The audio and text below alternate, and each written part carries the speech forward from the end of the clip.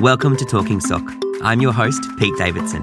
In this second episode with shadow puppeteer Richard Bradshaw, we discuss his role in establishing Unimar Australia. And I wrote a very strange constitution, which was our initial constitution, hardly legally valid. As well as his work uncovering the history of Australian puppeteers, including creator of Mr. Squiggle, Norman Hetherington. Norman was a brilliant cartoonist, there's no doubt of that. Join Richard and I now, here on Talking Sock.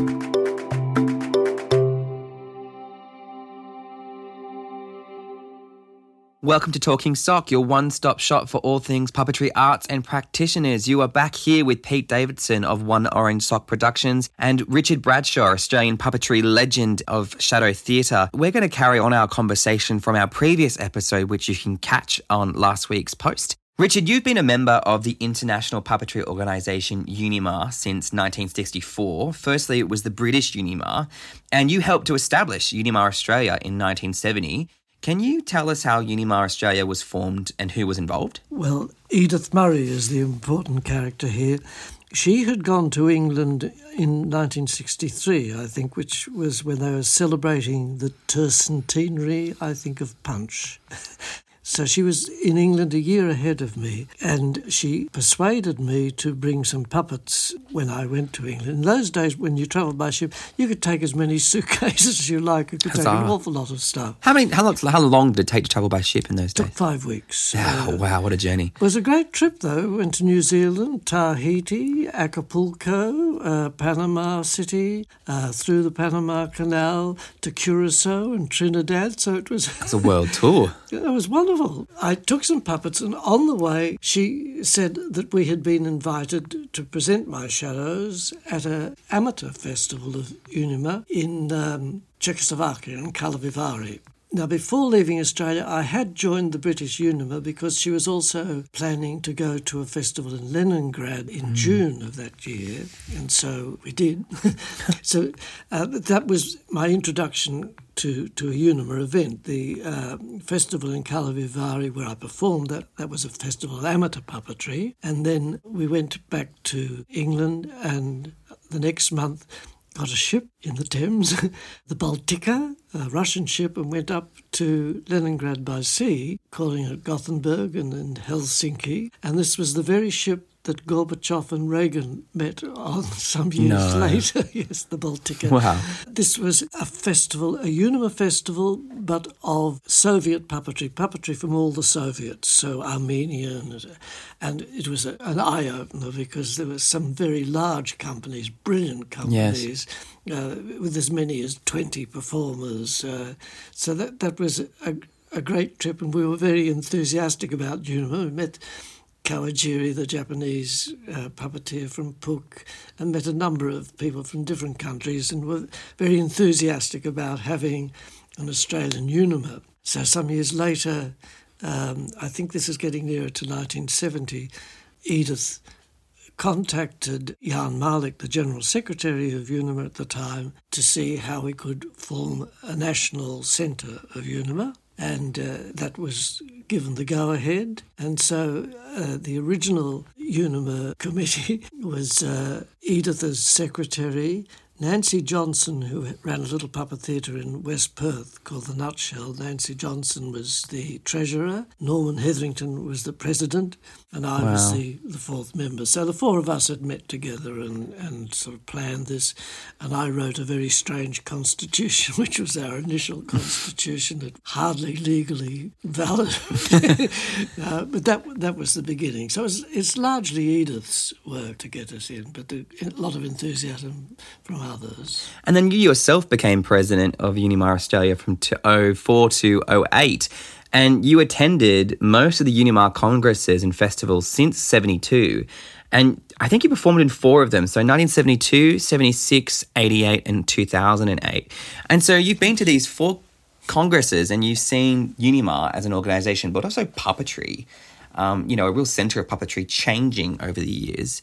Can you tell us about what that experience of being president was like, but also how puppetry has changed from your experience? Well, the very big change was the fall of the Berlin Wall, really, and the break-up. Because in the old days, it was politically quite divided, the Unima. So it had to have a certain number from the east, a certain number from the west. Well, I'm talking about political east, political west, and then non-aligned people. So I see. I think Switzerland and India were non-aligned. And of course, the two Germanys, West Germany and East Germany, were on opposite sides. And the big difference was that in the West, the companies were generally small, and in the East they were generally large, but there weren't many solo puppeteers. Peter Wyszynski, I think, was an exception, as Abratsov himself was. So there was a big difference where the festival was, and the festivals had to alternately be in the East and West, and they were nearly always European. And people thought of Unima then as being a European organisation. It was interested in having people from other parts of the world, but it was very Eurocentric. Yes. And still is a bit. I think puppetry is very Eurocentric at the moment. Yeah, it's such a different world over there. So much happens. Yes. It's a very big industry there. Yes. And supported too by governments. Yes, funded. Wouldn't that be wonderful? Exactly. So that's a big change, that the politics has gone, and we miss the large shows from the East because they can't get the funding quite as they used to. I remember when I was in Poland, a theatre was also doubling as a restaurant because that was the way that was keeping it going. Wow. They had to find other ways of getting money beyond the audience money. So it's quite ingenious, actually. Well, it did work for them. So that's one change. Of course, the puppets are different. They're much larger in many cases because in the old days, puppets were made of heavier materials and would have lasted longer. Polystyrene wasn't around when I first was a member of Unima. And now we see a lot of giant puppetry, which is a very different theatrical form. So it's the size of puppets. I think perhaps some of the operating skill is not as obvious now as it was then. I think people were probably more professional. Professional's not the right word. But they'd established them more of an illusionary. There was they were very skilled operators of puppets. There are changes I would like to see, I suppose. I would like to see more done with live voices and not recorded sound, so that we can respond to the audience. That's just a personal thing.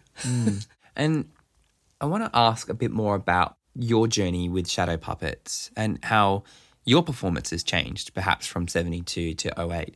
What happened in your career and in your shows? Has everything really stayed? I can't imagine everything stayed the same. How does your technique change? It certainly has changed. I've learned, in fact, not to make the puppets too elaborate. I feel I would now like to do shows. This hasn't changed. This change hasn't happened, but the audience doesn't see me working the puppets. There's a video of my show which also has glimpses from behind. It's clear that people enjoy very much seeing me working the puppets. And I have a feeling that it would be much better if they could see some of that as well as the show. Now, whether I should do the show with my back towards the audience and have a camera sitting in front of the screen so that they can see what's happening on video, that could be a way. Jeff Askham, that's his name, isn't it, from Melbourne, it does a very, very nice show, and you see him all the time working, and it's really great to watch him and see how he's doing that, how he's making the shadow sometimes with the hair of his own head sometimes that appears. I like that. I think that audiences like to see the way things are done now. Yes. That's a the big intrigue, change. yes. The cabaret style of puppet, which comes, I suppose, mainly between the wars of World War I and II, changed what the marionettes did because they used to just appear behind a lot of scenery and people didn't see the puppeteers and weren't allowed backstage to see how the puppets were worked. And now people watch the puppet. Well, they have the puppeteer, but they're watching the puppet. They occasionally look up at the puppeteer if it's a good show. So the puppeteer is almost invisible even when he's visible, he or she. And I want to ask about your characters because you create this silhouette. Your question, have I? Sorry? I haven't really answered your question about how it's changed my technique, and I don't know that I can. It's instinctive, maybe. Yeah. There's certainly mechanical things that I've learned in the past. The show itself has changed over the years, although there are many items. I was looking at a program from way back about 30 years ago, and there's still a lot of that show in my present thing. What I have dropped is a long story, the Stork Caliph, because I've opted more for the short items, which I think suit shadow puppets. The gags of them, yes. Not necessarily gags, but shorter stories. I'm limited how complicated the story can be, just having two hands and one screen, and so changing scenery is a difficult thing. But for me, shorter items, every time I do a new item, I try to make it very different from anything I've done before. Have you worked with a puppeteer in tandem? Have you done a two-person show? Not with the shadow puppets, no. We did at the Marionette Theatre do Alice in Wonderland, which was a shadow show, which wasn't a great success, in fact. It was a version of Alice in Wonderland, which had been translated into Pitjantjatjara and illustrated with illustrations based on bark paintings of Northern Australia. So it's a bit of a mess to begin with. And we did that following the book fairly closely. In Sydney, we got some not very nice reviews. In Melbourne, they were quite favourable. There is a difference between the two cities. There really is, yeah. So I'm going to go back to that question about your characters and the silhouettes that you create, because they are beautifully made and there is something about them that is very distinctly your style. How do you approach a character design and how do you approach creating that very unique, quite comic silhouette that is still very much a reference to whatever character you're trying to create? It's funny, this is because one doesn't instinctively think, I'll do it in the design my way. It just happens. But one thing I'm very aware of is that the figure has to be seen by someone at the back of an audience. So it's a quite small figure in my show. The screen's quite small, 1 metre wide. And so the figures are not large, but people at the back of the hall should be able to see what they are. So usually what happens is that I will make a small drawing of the scene with the figures almost like stick figures and just go from that sketch to the larger puppet, not adding too much information. So it's a matter of simplifying the line, really, and not putting too much detail in. And it's a real trap. You want to put in detail at times, but the audience won't see it. So. Yes. We've spoken earlier in the first episode about your approach to comic timing, but I want to ask about your approach to the short story and how you actually do these ideas just pop into your head about little jokes or little visuals that would work out, or are they come in conversations, or how do they come about? I suppose just an idea drops into your head. I'm working on a new item at the moment, which is a love story between a giraffe and a hippopotamus. Oh. But I won't go into details about that at the moment. Okay. It should be a surprise when it happens. They don't have children. Oh, just checking. Good to know. And outside of your puppetry practice, people may not know that apart from being a puppeteer, you've also been researching the history of puppetry in Australia for quite some time, and you've written chapters of shadow puppets for books in Spain and in Germany, entries on the Australian puppetry history in various books, including the Worldwide Encyclopedia of Puppetry Arts for Unimar and the World Encyclopedia of Contemporary Theatre. How important is it for young and emerging puppeteers to know about puppeteering history? I think it's pretty important because a lot of the things that were being done in the 19th century are still being done. The dissecting skeleton and the Grand Turk marionette, there's still people doing these things. And they have to see why a show today should be different from those shows, what has happened that's different. The Darks, for instance, one of the companies that I've been following, that's D''ARC, like Jeanne d'Arc, Joan of Arc, it's the same surname. They had to do all the sound themselves, so they had to be loud enough to be heard in large theatres, even though they're speaking behind drapes that are masking them. They did carry a large bass drum, which they hit with a drumstick, obviously, because they had an item based on the Salvation Army. In the middle of the Harlequinade at the end of the pantomime, in came the Salvation Army. Oh, it's a great joke. It's very clever. Yeah. Well, the nice thing is when they were doing it in Cooktown, there was a hall that the Salvation Army had booked, and they actually allowed them to do it there, knowing that there was this send-up of the Salvation Army in the show, singing a hymn, of course. So one gets ideas from these old things. I'm just interested mainly in how they survived and how they travelled. The Darks, for instance, had left England in 1891, I think, and were still touring in about 5 or 6 years later in Asia.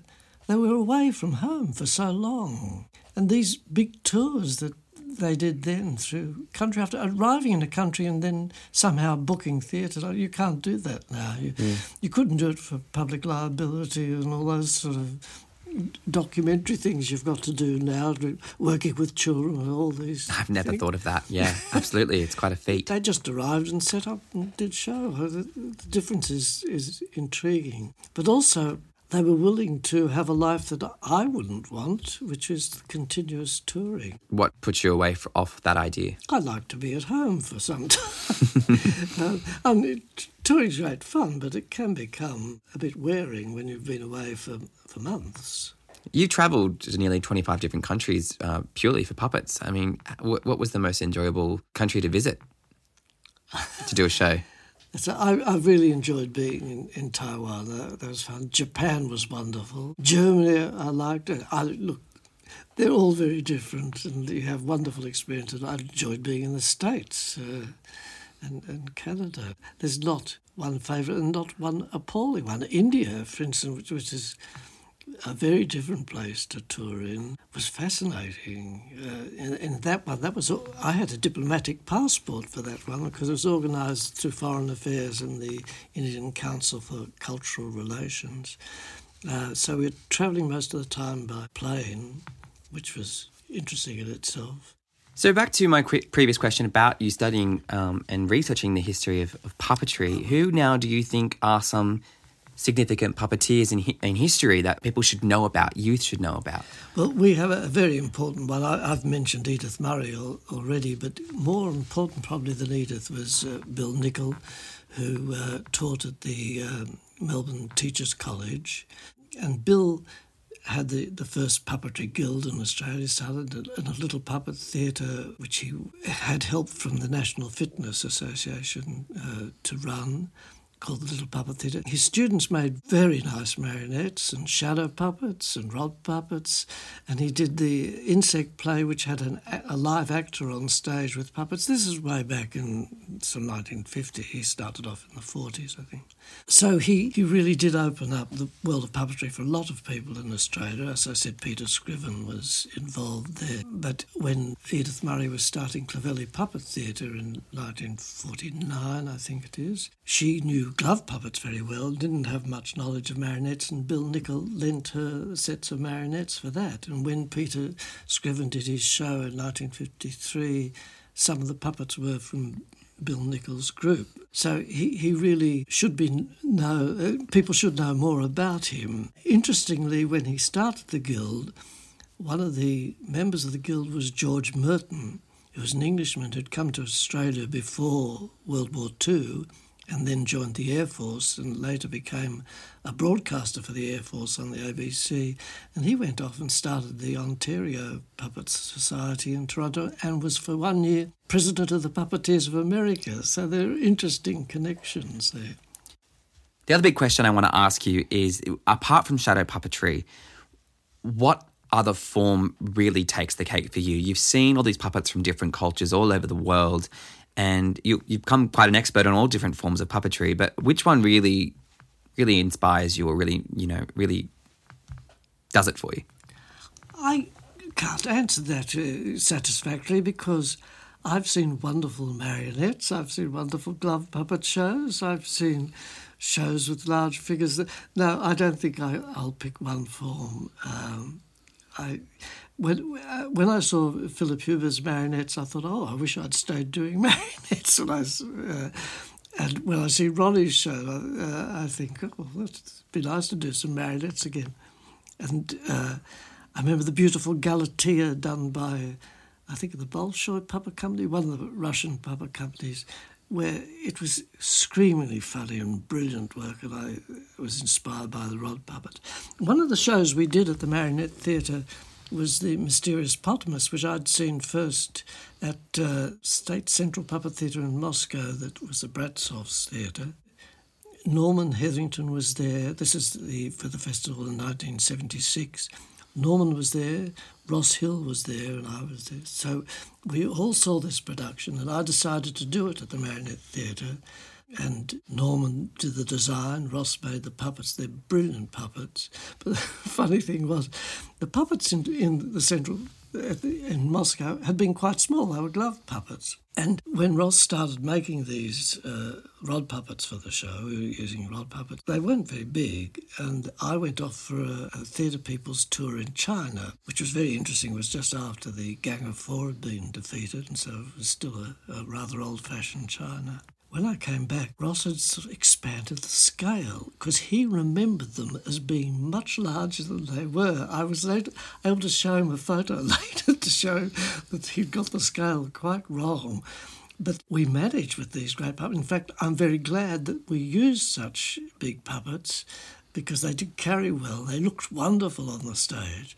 The giraffe was, I think, about 4 metres off the ground, the top of its head. Wow. And Ross, I can't believe that he was able to do this, was able to have the neck arch over and straighten up just by pulling string. I would have thought it was physically impossible, and then the head was moving at the top. It was a very nice set. So I don't know how I got into that question.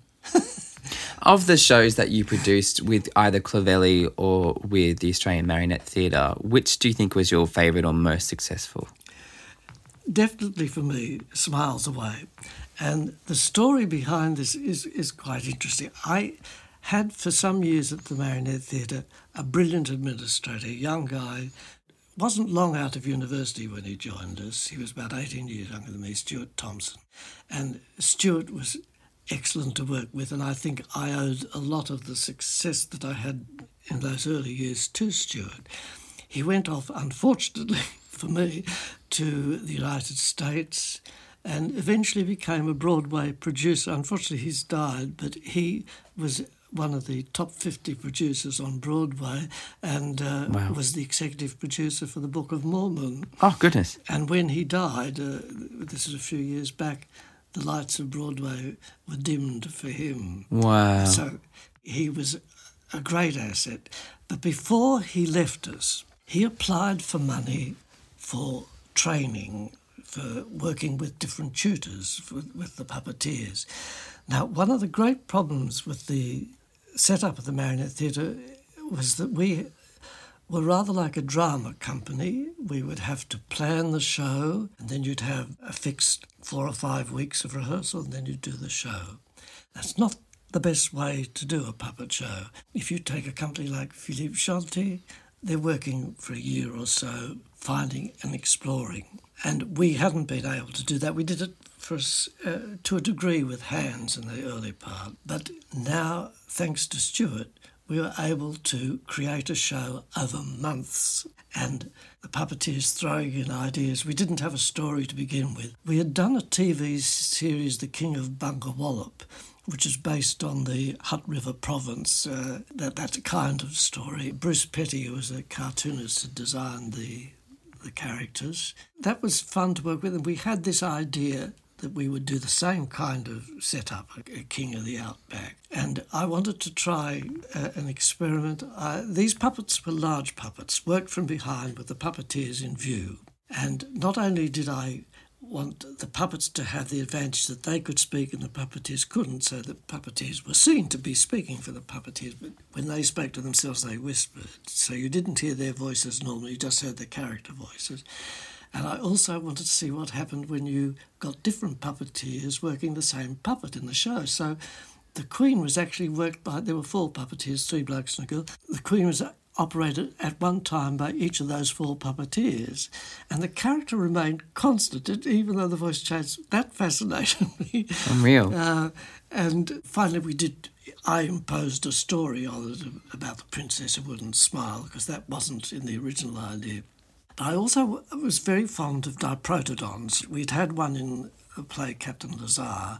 This time I wanted a very large one.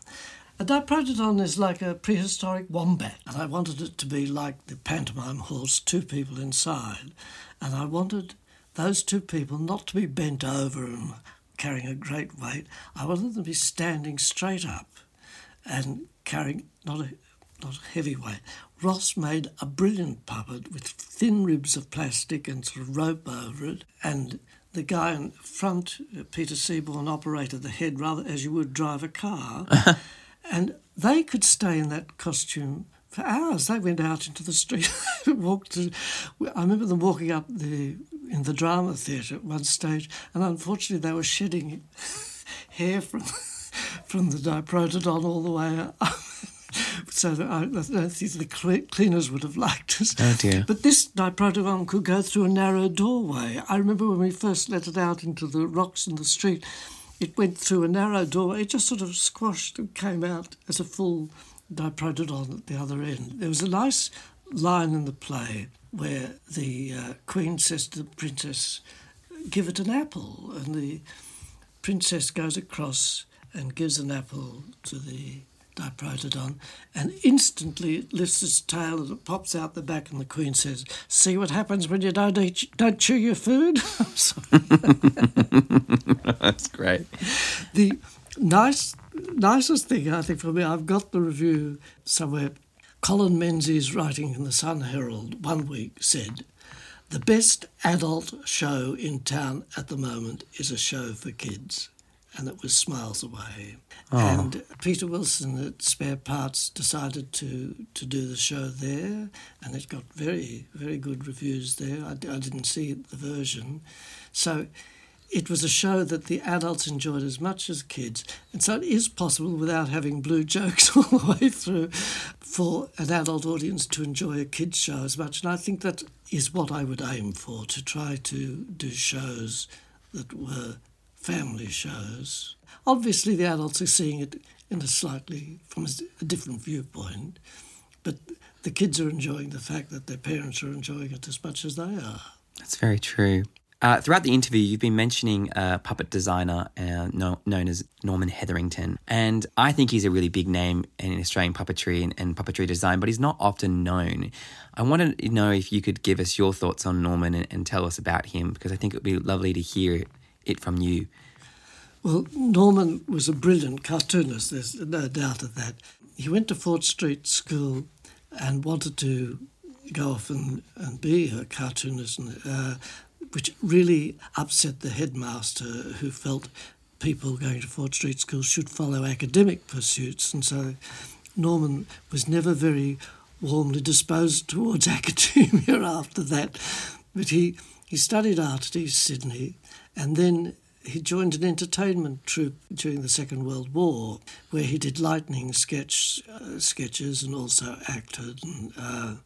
So that's the beginning of Mr. Scriggle, really. He had made a puppet before that. His father had given him a Popular Mechanics book from America in the 30s that had how to make puppets out of inner tubes or something like that. And Norman had started that, but it really wasn't until 1952 or so, about the time that I started in puppet, that Norman, who obviously is older, really started doing the puppets seriously. I remember his early work. In fact, the first show I saw at Clovelly Puppet Theatre, Norman was one of the puppeteers. And there he you was go. There. It was a story that Bill Nicol had used, how the moon was made, and Norman was just getting experience working marionettes.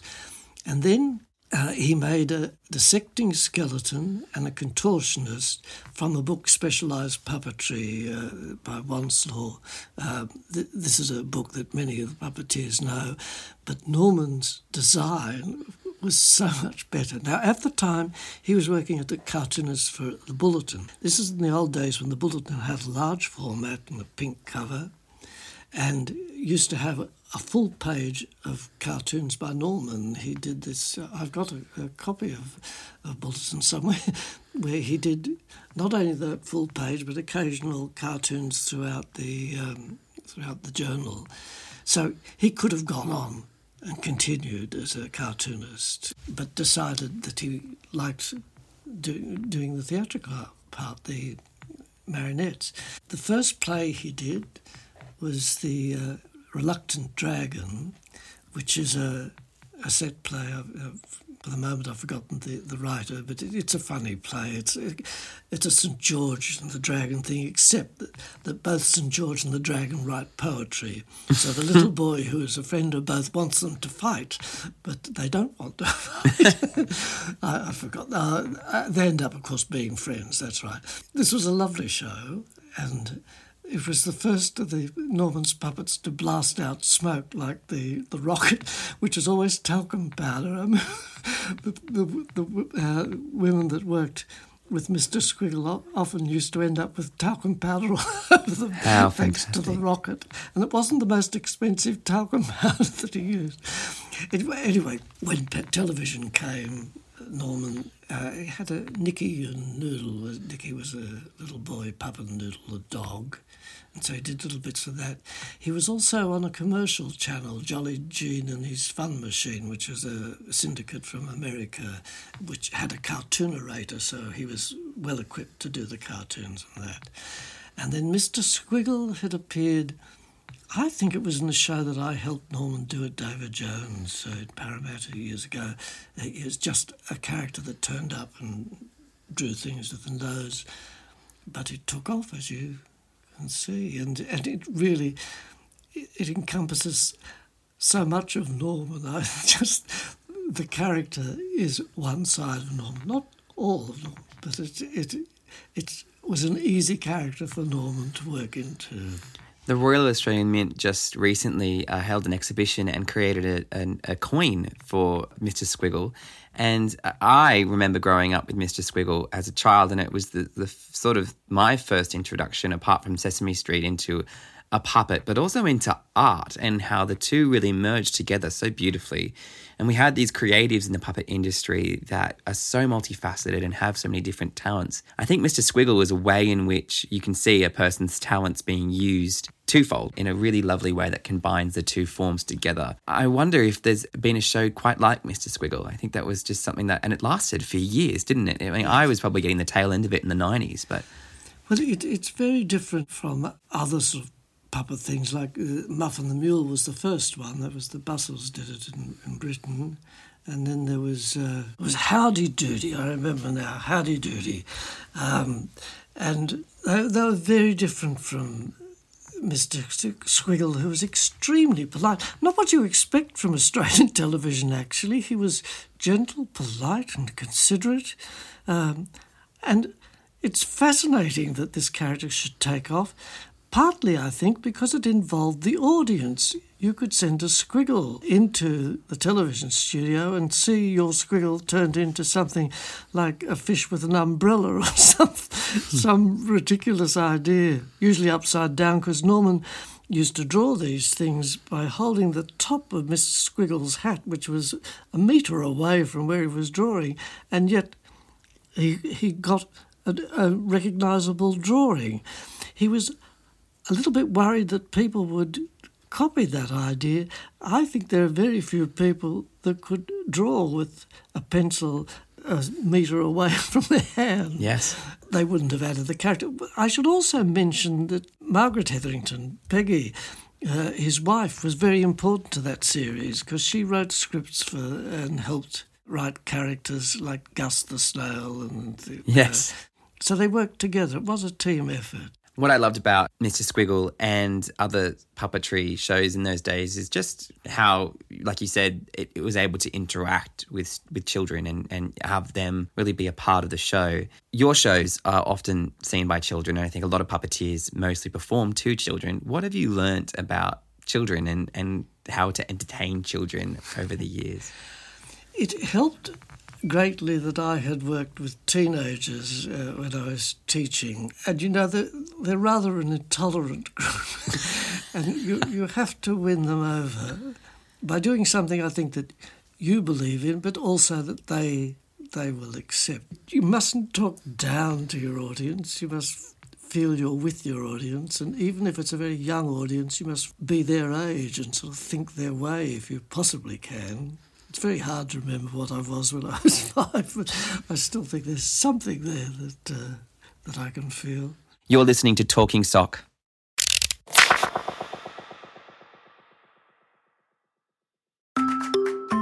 This is Philip Miller. I'm Richard Bradshaw. I'm Sue Wallace, and you are listening to Talking Sock. Talking Sock Podcast. A One Orange Sock production. This is the #1 podcast for puppetry in the country. Your one-stop shop for all things puppetry arts and practitioners. The #1 puppetry podcast in Australia. Follow this podcast.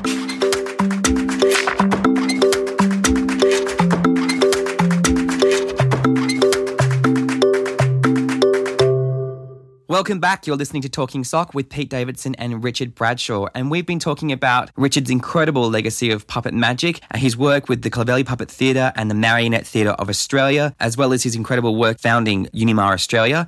Richard, I'd like you to now reflect back for me. And looking back through it all, can you identify maybe perhaps the biggest moment that you had in your puppetry career? There have been a few great moments, but I think the best for me was at a puppet festival in New Orleans at the Tulane University in 1974, which had been a good year for me because it was 2 years after I'd first taken the new show to the Puppeteers of America and then to Charleville and Sweden and Denmark and France. So in 1974, I started off doing shows in Barcelona, then did some shows in Germany, then went across to America, and I've told you a little bit about meeting up with Jim Henson and Carol Spinney and so on. And that tour ended at the festival in New Orleans, organised by Nancy Staub, who I'm still in contact with. And at the end of the festival, I was the last show. All the shows beforehand had been critiqued, but my show wasn't critiqued because they were going home straight afterwards. And I had an audience behind as well as an audience in front. And so I had Jim Henson, Alalou Curtin, Jean-Luc Tomperol from France. I think Carol Spinney was there, Jane Marshall. There were about a dozen people behind. That's quite a list. And I had an audience of about 600 out front in the theatre. And the show went very well for me. It was a great, great audience. And there was one moment in the show, I have an item that I occasionally do with two large legs on the screen and a sort of beetle thing. It was a beetle then, it's now a worm, crawls up one of the legs and disappears at the top for quite some time before it reappears at the other side. And in the time that it had disappeared, I just stopped and looked around at our audience behind and shared listening to the audience, because gradually there was a little bit of a titter in the audience and the laughter grew, and then eventually there was quite a strong laugh when I could go back and have the beetle appear safely without having done anything untoward. And then it gets trodden on, which is very sad. I now have it escaping. After it's trodden on, it revives. It's a worm now.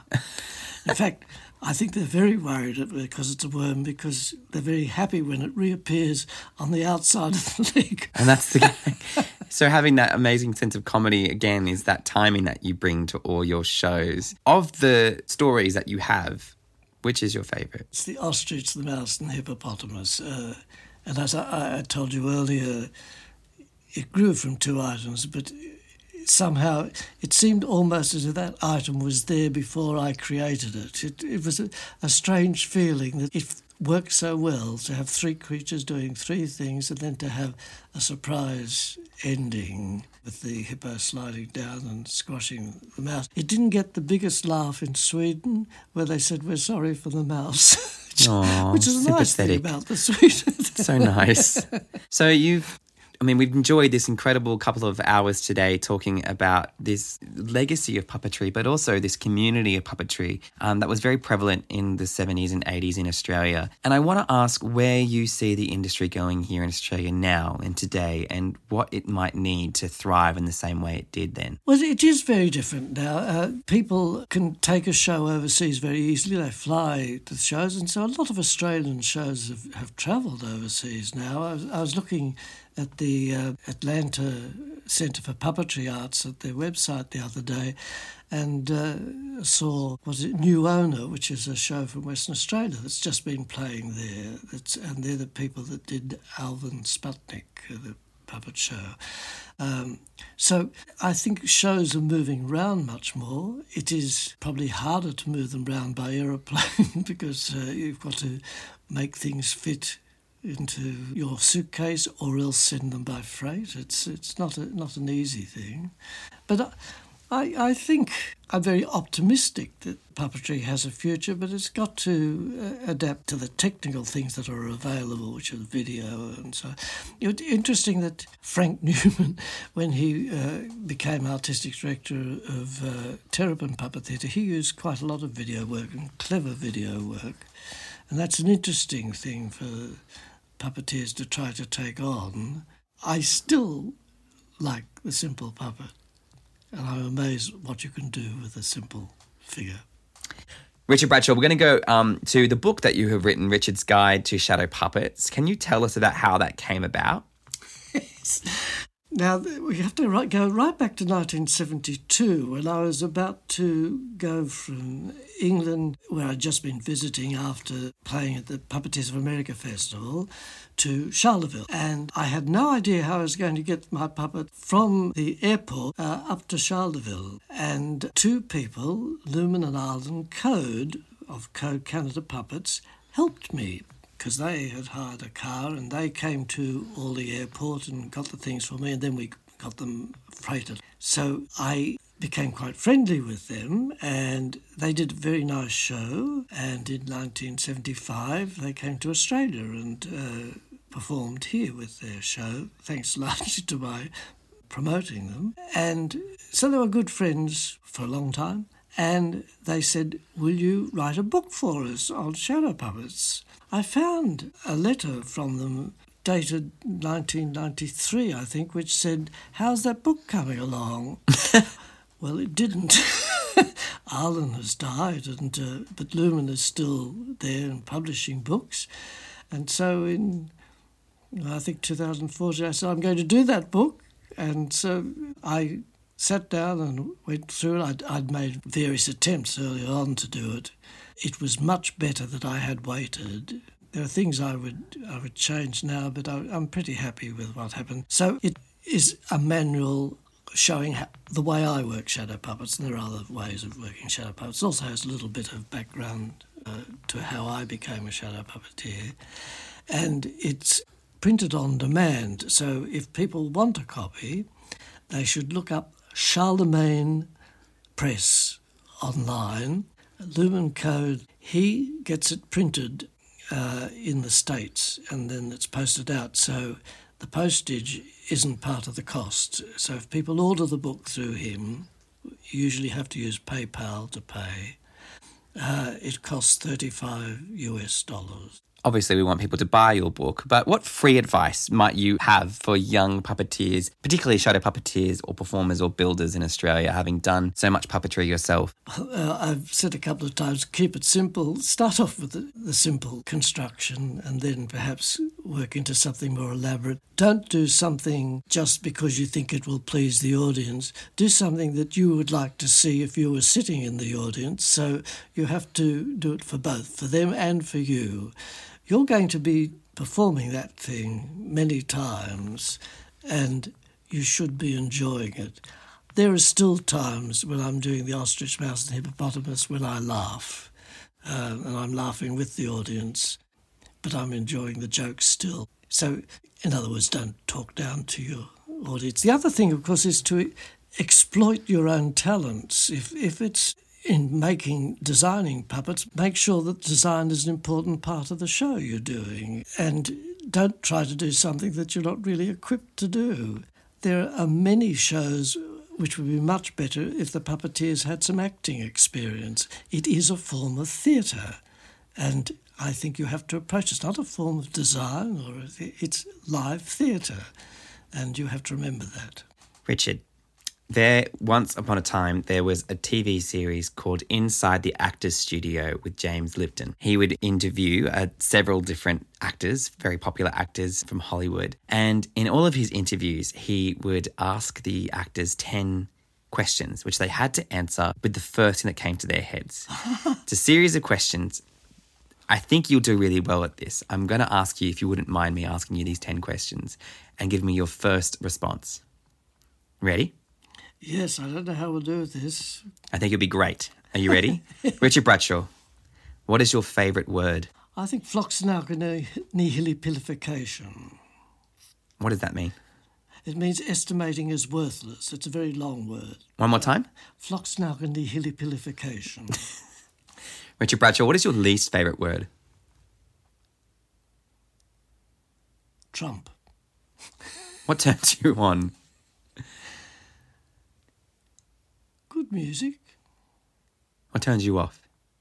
Bad music. What sound or noise do you love?